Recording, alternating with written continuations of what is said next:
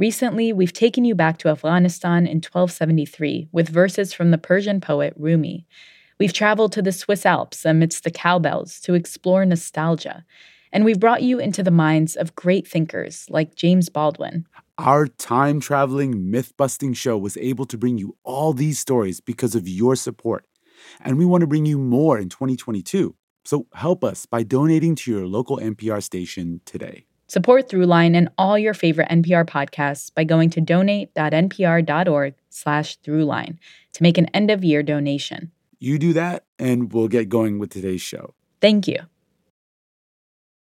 Hey, everyone. Welcome to the second episode of our History Rhymes series, where we're bringing you episodes that speak to moments in the past that resonate with where we are today. The weather in 2021 was historic. There were destructive tornadoes in the Midwest and the South, an unprecedented heat wave in the Pacific Northwest, severe wildfires out in California and Montana, back-to-back hurricanes in the Northeast, and the Texas snowstorm that caused a power outage in the entire state. Extreme weather puts extreme pressure on the infrastructure that we rely on every day, often without even knowing it's there. Like the massive electrical grid system that powers our homes, our hospitals, and our economy. But in order to understand how to protect it for the future, we have to go back to the beginning, to before the lights came on. So for the second episode of our series, The Grid. Enjoy.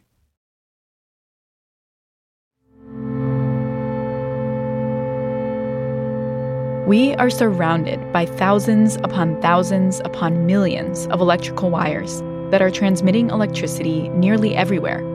Most of the time, we hardly notice them. But sometimes, when it's hot, the electrical line actually sags downward. So if you get the conditions right, if there's a tree that sort of bends over in the wind, the tree can touch the electrical line, and there can be this moment at which the electricity in the line kind of goes wild. And then the line goes out.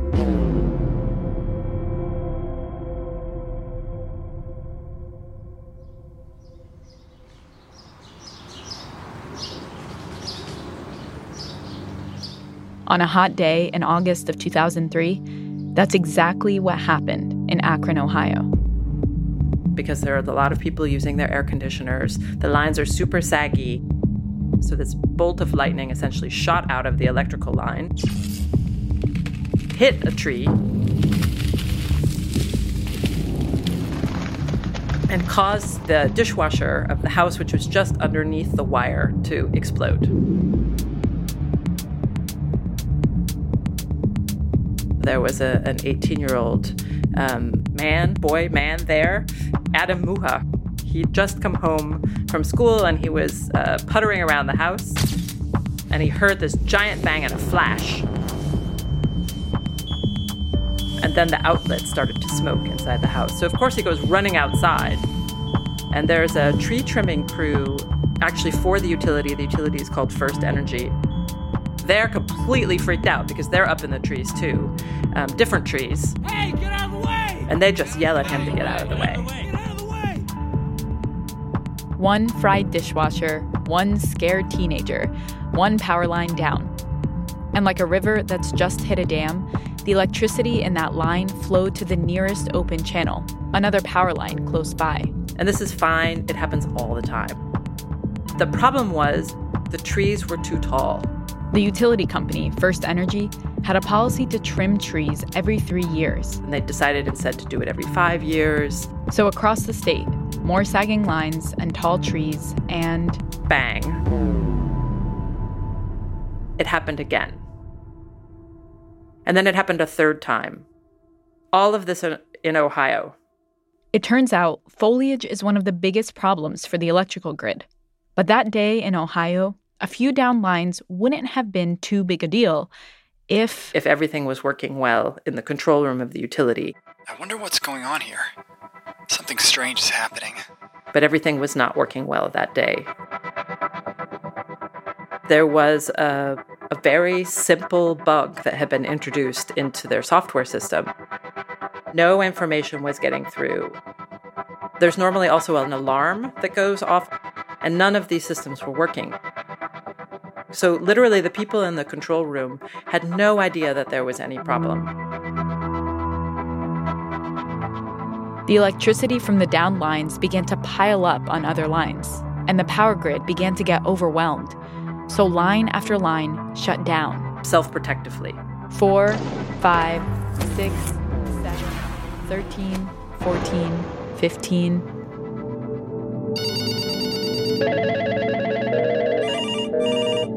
And they started to get phone calls. You guys have anything going on here? You know, you hear the people in the control room at First Energy being like, what? What? No, there's nothing wrong. No, everything's fine. And then 5 minutes later, like, I called you guys like 10 minutes ago, and I thought you were figuring out what was going on there. Well, we're trying to. Our computer is not happy. It's not cooperating either. And then 5 minutes later, like, shut up, shut up. We have no clue. Our computer's giving us fits too. I'm hanging up the phone. I have to deal with this problem right now, you know? The time kind of rolls through these telephone calls, and you can see them becoming aware of the degree of the problem.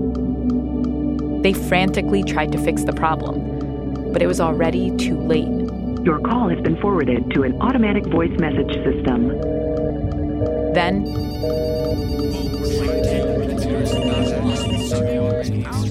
everything went dark.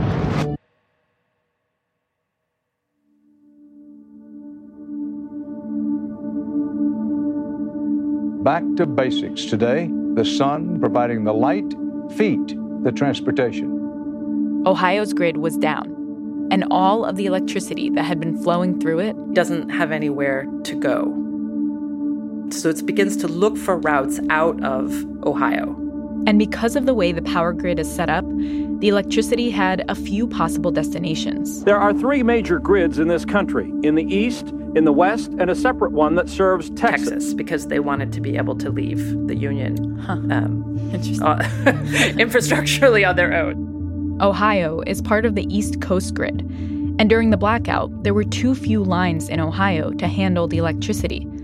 Other places in the Eastern grid misread this as Ohio needing more electricity and began sending huge amounts of it towards the state. But all that electricity bounced back, sort of like a massive tidal wave. An absolute wave. It's a huge wave.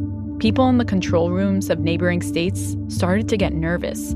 They knew the wave could cause serious problems. So in some places on the East Coast, like New York, operators decided to manually shut down the system. And so the regulators start to shut stuff down, but the system also starts to shut itself down self-protectively because they don't want to melt, essentially. If we want to totally anthropomorphize them, like they don't want to die. The wires don't want to die, so they turn themselves off. Creating a domino effect as circuit after circuit goes offline. And the problem just gets worse and worse. Good evening from our NBC News headquarters in Midtown Manhattan, where we are in the midst of what appears to be a colossal and history-making blackout. And encompassed parts of at least 6 states and Canada, impacting tens of millions of people. Thousands believed to be stranded underground in the dark or in elevators. Up to that point, it was the 3rd largest blackout in the world. 8 states and 50 million people for 2 days. This is Gretchen Baki. I'm a professor of anthropology, currently at Humboldt University in Berlin. And she wrote a book. The book is called The Grid, The Fraying Wires Between Americans and Our Energy Future. We are cruising for a bruising, that we have a system that is becoming increasingly fragile. An interlocking system is fragile. Little problems can actually kind of multiply on the system, and you get cascading failures. And the 2003 blackout wasn't the last time the system would fail. Over the past decade, more and more questions about its effectiveness have come up. So what we start to see since 2010 or so is that as the climate begins to change in minor and in sometimes major ways, you get weather or you get conditions in certain places that the grid in that place was not built for. Especially in places like California, where the 2nd largest wildfire in the state burned through almost 1 million acres this past July. They have a system that was made for conditions that were not so hot or so dry or so windy as what they're confronted with today. This convoluted system, which we have not only in the US, but around the world, has developed and expanded over the past 130 years, shaped by market forces and fierce competition that often don't benefit us, the consumers. So how did we end up with this system in the first place? To answer that question, we're going back to the starting point. I'm Ramtin Arablouei. I'm Rand Abdel Fattah. And on this episode, the battle to electrify our world.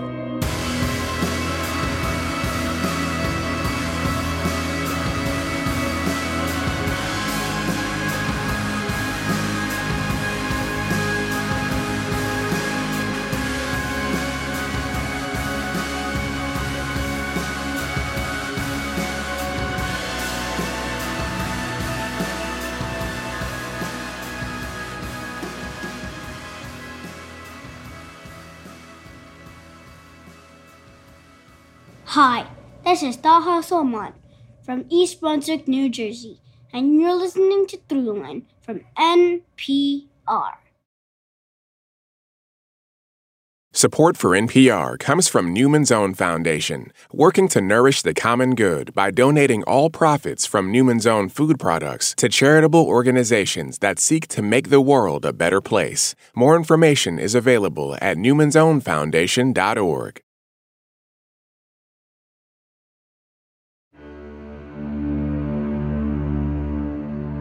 Electricity is not like anything else. It's not a solid or a liquid or a gas. It isn't quite like light or heat. It doesn't move like the wind or the tides. It doesn't combust like oil or burn like wood. If it resembles anything at all from the world we know, it is in some way like gravity, which is to say, it is a force to be reckoned with. For most of human history, the electricity that the world knew best was lightning, the wildest and deadliest electricity of all. The idea of taming or harnessing that power was outrageous. But like most dangerous things, what convinced the average person to open their mind was magic, specifically the magic of new technology. Each bent the idea of time and space. The telegraph, the telephone, the phonograph. All these technologies allowed information, sounds, and even the voices of people no longer alive to travel vast distances. Suddenly, the idea of lightning in the walls, power made in one place and instantly available in another, maybe it wasn't the craziest idea. Thomas Edison would become used to this cycle. Wild ideas made possible, and then finally, ordinary. I think the word genius is overused, but in Edison's case, I think it fits because not only was he one of the most fertile scientific minds, but he was a brilliant businessman and he was a serial inventor. He could not stop inventing. I'm Tom McNichol, author of AC/DC.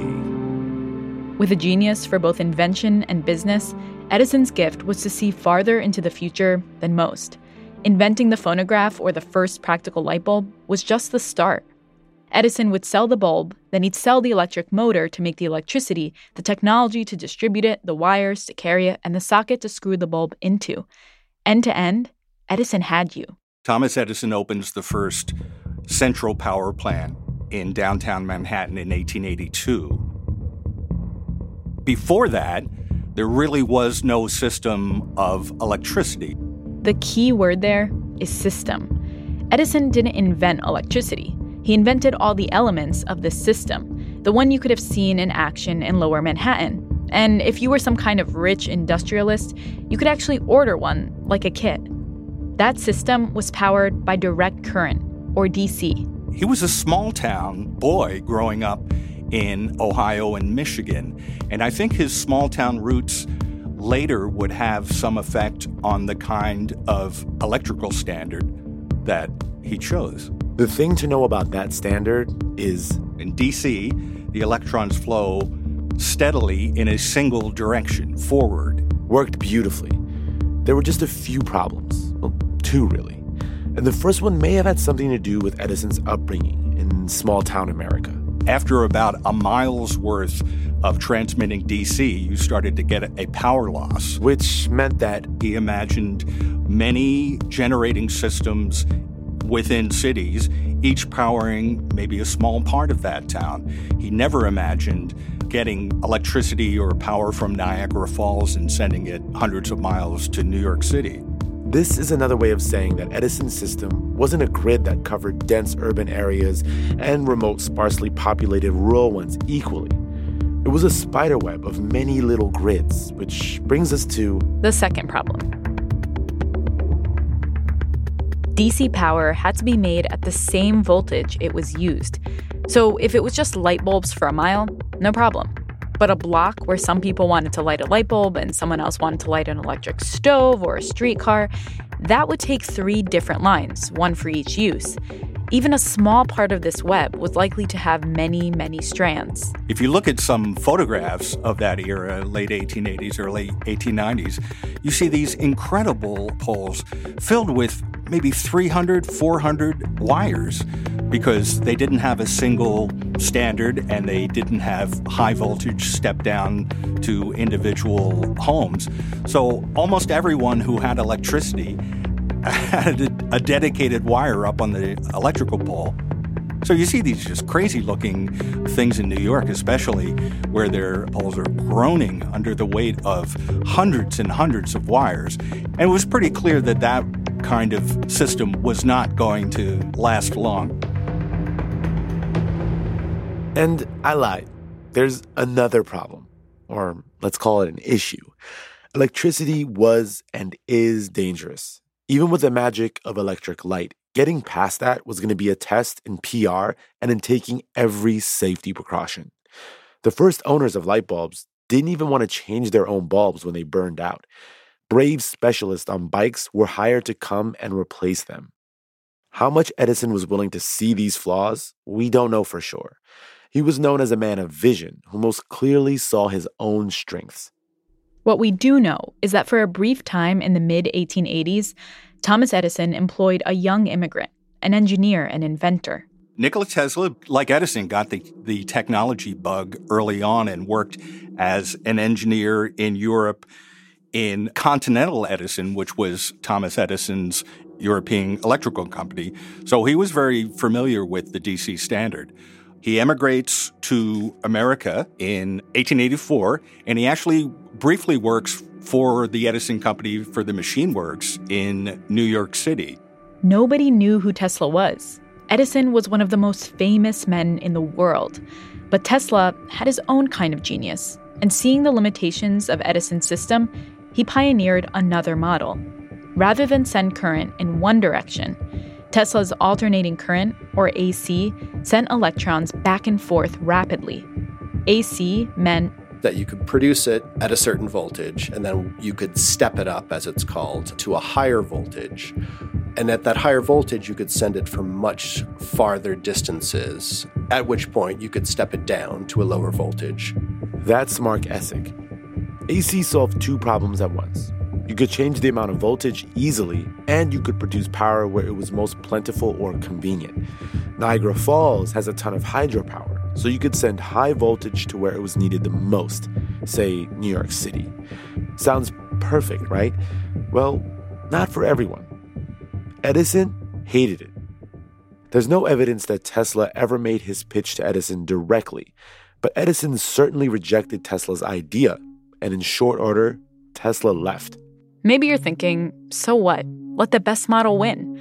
But in addition to Edison being world famous and Tesla being a nobody, Tesla was a nobody who was kind of a dreamer. He's a science guy who doesn't know much about business and doesn't really care and lives to invent but doesn't really know how to implement it. Very eccentric. You know, he wasn't a good mixer in social situations. He's kind of the stereotypical, brilliant, technical person who doesn't really mix well. Edison was actually just the opposite. He was even though he was obviously a brilliant inventor, he was also very garrulous. That's why the newspapers loved him. They loved quoting him because the Wizard of Menlo Park would show off his latest invention to the newspapermen. To put it mildly, Tesla he didn't have the ability to do that. So he was smart enough to know that I have a promising standard, but I have no way to capitalize this. Therefore, I need somebody with money who's going to back this standard and really push it to have it compete with DC. That's where he hooks up with George Westinghouse. Tesla actually spent a couple of years desperately trying to find a place, any place, that would pay him enough for his AC motor. He even dug ditches for Edison's cables for a while. In Westinghouse, Tesla got what he wanted, and something he probably couldn't have dreamed of: a wealthy industrialist who wanted to make Tesla's invention, if not his name, the standard across the country. Westinghouse had made his fortune in the 1860s and 70s in the railroad industry. He developed really the first practical or the first really effective railroad air brake. Up until then, it had taken sometimes more than a mile to stop a freight train, if you can imagine that, and the problems that would ensue from that. So that was a real game changer for the railroad industry, Westinghouse's air brake. So he was quite well capitalized, and he lived and worked in Pittsburgh, which was at that time a thriving industrial area, soon to be a captain of steel. So he was kind of in the right place at the right time. And he would be, one of the few industrialists with the money and the power and the connections to push a standard like this nationwide.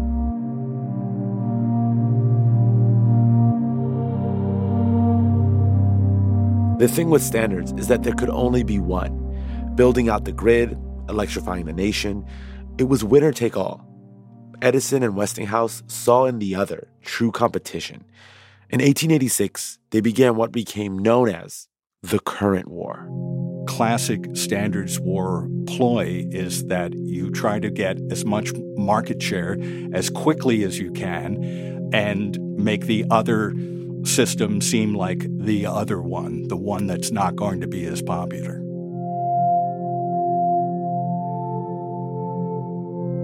Edison had been selling his system for a few years. But after a year in the business, Westinghouse had significantly eaten into Edison's share of the market.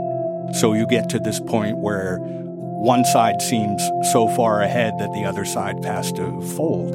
Westinghouse focused on the huge number of rural and suburban areas that Edison couldn't serve as well. And if all else failed, he just made deals with local municipalities to say, hey, we can transmit and generate electricity cheaper than Edison can. Which enticed a growing number of cities like New Orleans. Add this all up, and it didn't look good for Edison. But he had a bright idea. Convince the public that AC was more dangerous, more deadly than DC. Edison predicted, just as certain as death, Westinghouse will kill a customer within 6 months after he puts in a system of any size.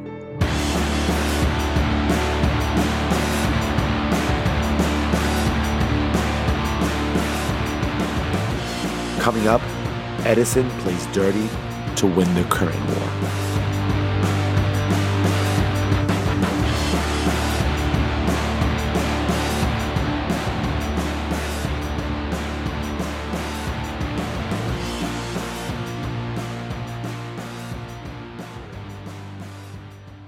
Hi, this is Malcolm Gerba.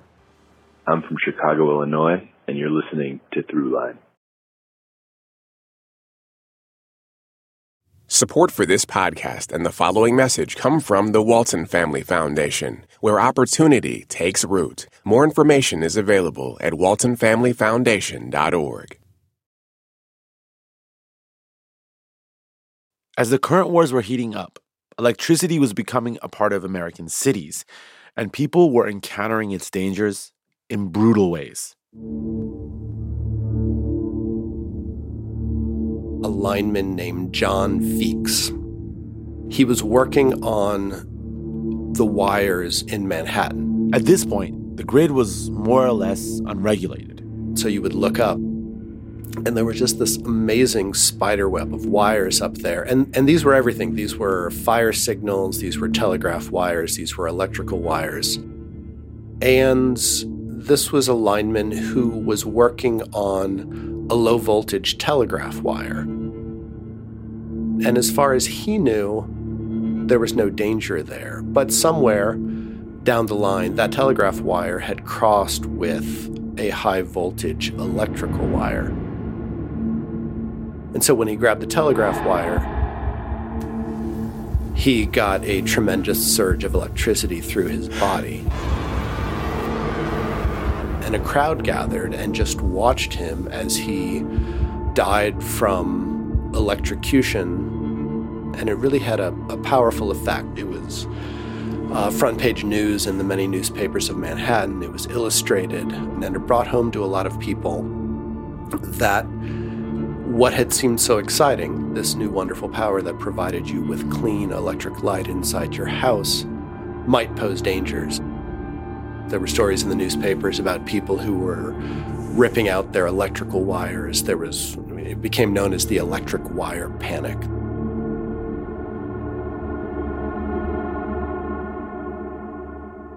The gruesome death of John Feeks was a stark example of the potential hazards of electricity, but it wasn't the only incident. So as electricity spread across the country, people viewed it with excitement and some fear. Essentially, that worked to Edison's advantage because it supported his theories about why high voltage, and particularly high voltage alternating current, just should not be allowed above the streets of American cities. So it's not as if one standard was inherently safe and the other was inherently unsafe. It was just, it was kind of the way you presented them. But it sounds like Edison understood the power of perception, right? And if people perceived that AC was more dangerous, maybe they would, by default, trend towards DC. Yes.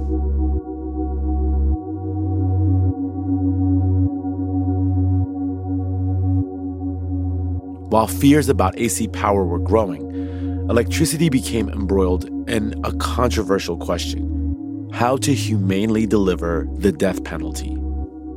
There was a dentist by the name of Alfred Southwick who became sort of a hobbyist in the death penalty. He had read newspaper accounts of a man who had gone to a power generating station.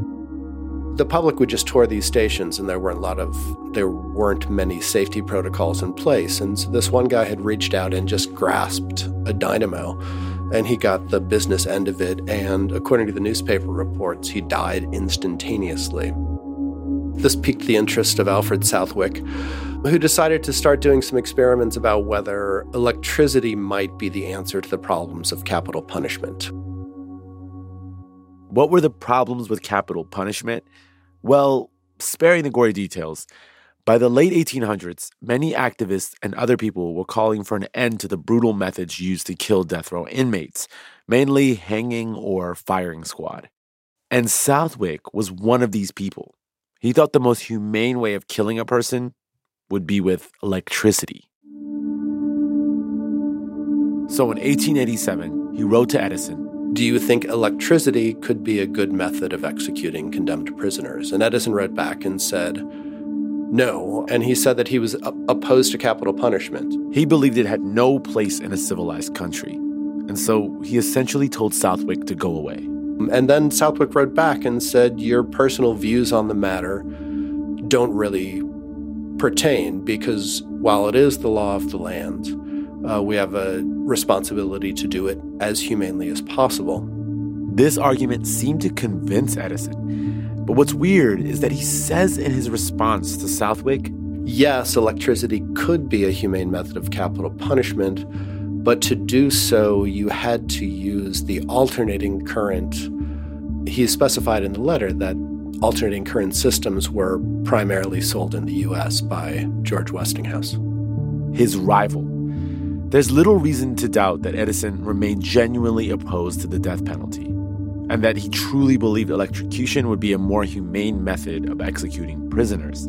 But when you mix that sincerity and Edison's burning desire to beat Westinghouse, then you get a very cynical marketing strategy.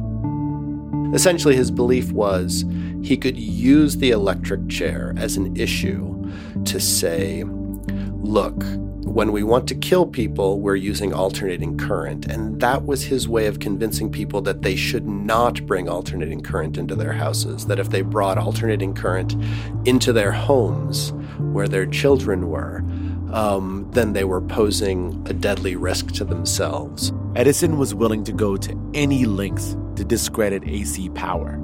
Here are these two standards, one of which, according to a world-famous inventor, is very dangerous. So that I could see that being a very compelling argument for a lot of people. And Edison wasn't just making an argument. He began publicly supporting this position. First, he wrote a letter that was presented to the newly formed New York State Commission. It was tasked with investigating the viability of death by electrocution. Ultimately, that commission recommended electrocution as a better way of executing prisoners. And at some point in 1888, Edison's company, according to their own documents, began to support experiments that would help develop the electric chair.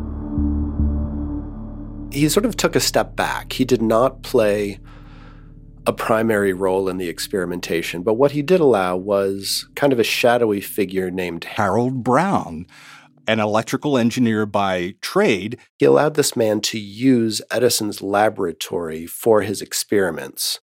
And what those experiments consisted of was using Edison's electrical equipment to kill dogs in order to test what the difference was between AC and DC electrocution. So he does many dozens of experiments and records them faithfully in his logbook. You can find in the Edison laboratory notebooks records of these experiments.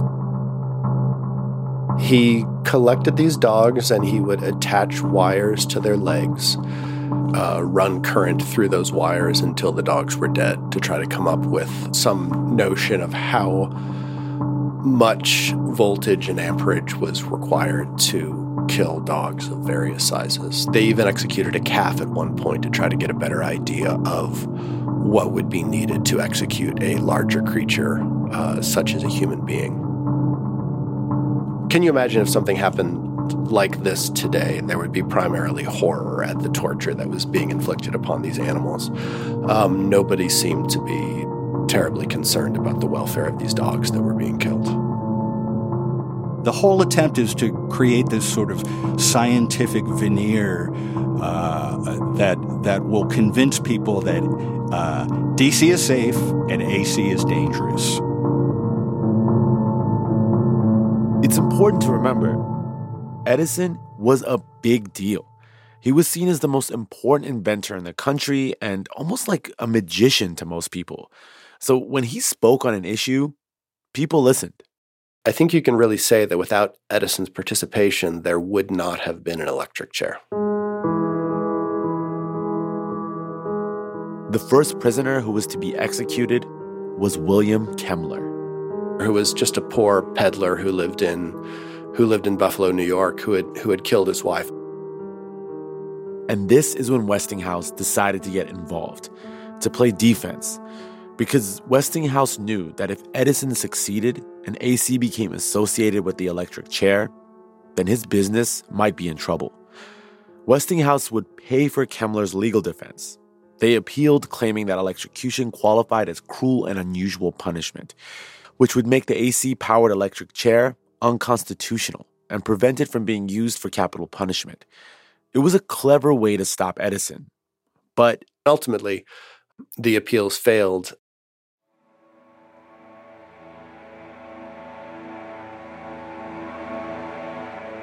William Kemmler's execution date was set for August 6, 1890, at Auburn State Prison in upstate New York. On the day of the execution, people filled the room to witness it. Reporters, state officials, and the dentist who started it all, Alfred Southwick. I mean, this guy was basically an experiment, not just an execution. First, Kemmler was strapped into the chair. Restraints held his head back. A mask covered his eyes. He was supposed to die within seconds of the AC current being turned on. The current was turned on for 17 seconds at first, and then it was turned off Alfred Southwick stood up and proclaimed, "This is the culmination of 10 years of work and study. We live in a higher civilization today." But right then, Kemmler began to gasp for air. His chest heaved, his body convulsed. He was clearly suffering, and a doctor urged the warden to turn on the current once more. Do it again, and they weren't quite sure whether he was still alive. And then the warden had them turn on the current again. This time, the current would stay on for a few minutes. The room was so chaotic that no one recorded the official duration of that second current. Kemmler's flesh was burning and people were running out of the room and getting sick. It was a horrendous scene, as all executions are, but this one particularly so. From the time Kemmler first got in the chair to the time the current was finally shut off, it took 8 minutes for Kemmler to die. Upon confirming his death, the doctor monitoring the execution said, "There'll never be another electrocution." And people in the room that day told reporters, "A hanging would have been much more merciful than this."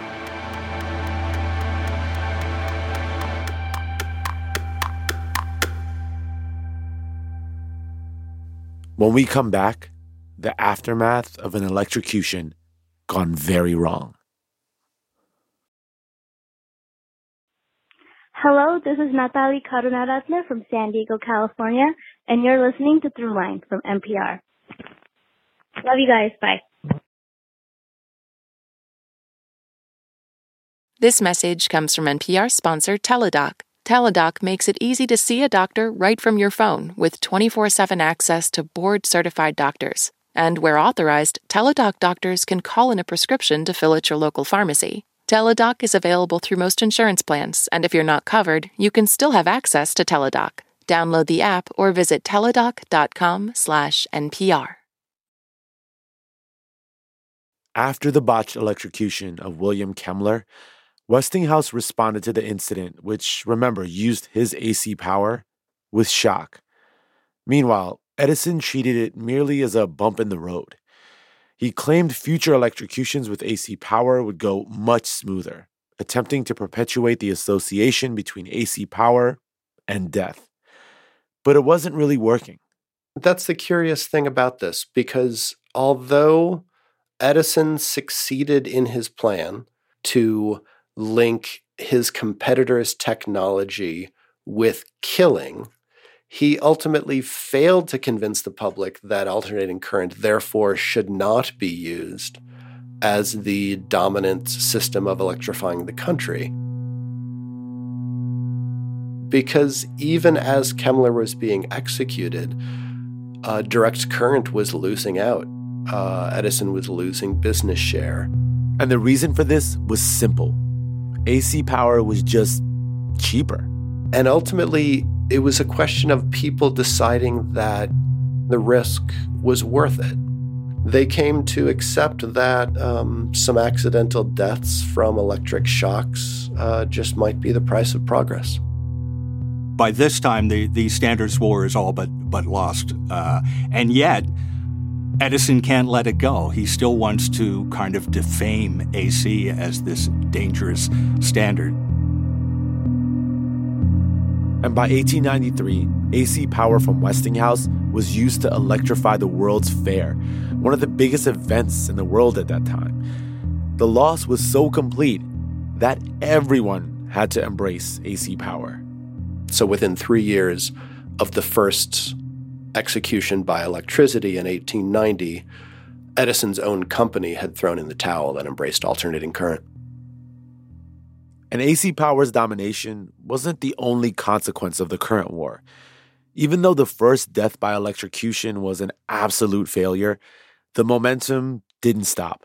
People like Edison, who thought that they were serving the cause of humanity by making execution more humane, actually ensured the survival of the capital punishment in the U.S. because it gave people a way to say, look, it's modern, it's humane, we can keep doing this. Within a decade, AC power was being used to execute prisoners throughout the United States. In fact, the electric chair is still used today in several states.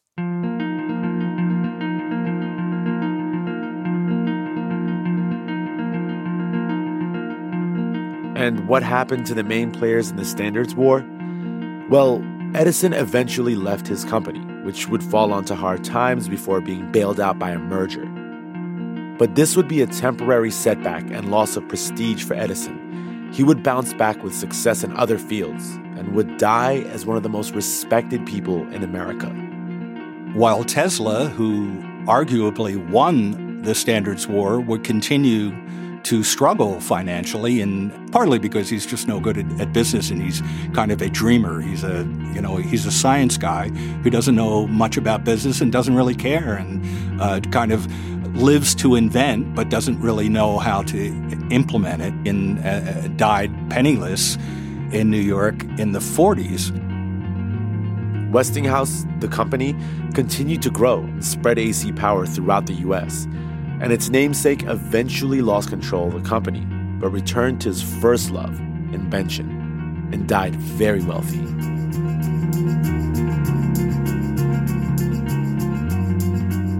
Today, the electrical grid that brings most of us electricity runs on Nikola Tesla's AC power.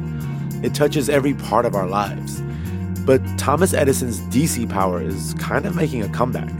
It's the standard that runs power in things like batteries. In fact, if Edison were alive today, he'd see DC power, his creation, in the most curious place. Even the Tesla, the electric car, it runs on DC power. The motor's AC, but the battery pack, like every battery, delivers electricity as DC. So I kind of like that. That brings it full circle. The car named after the guy who basically invented the AC standard runs on DC.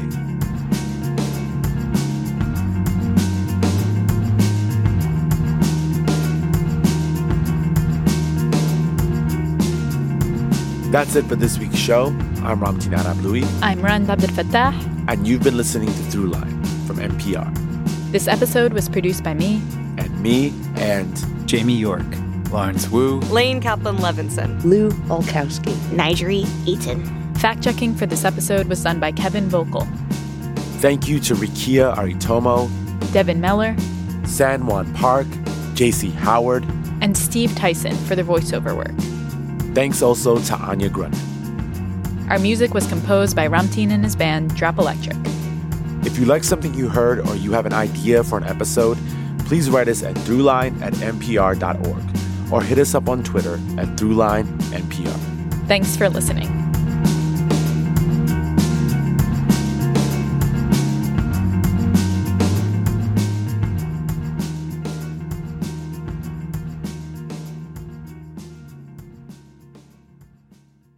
Hey, I just want to give you a quick reminder to make a donation to your NPR station today.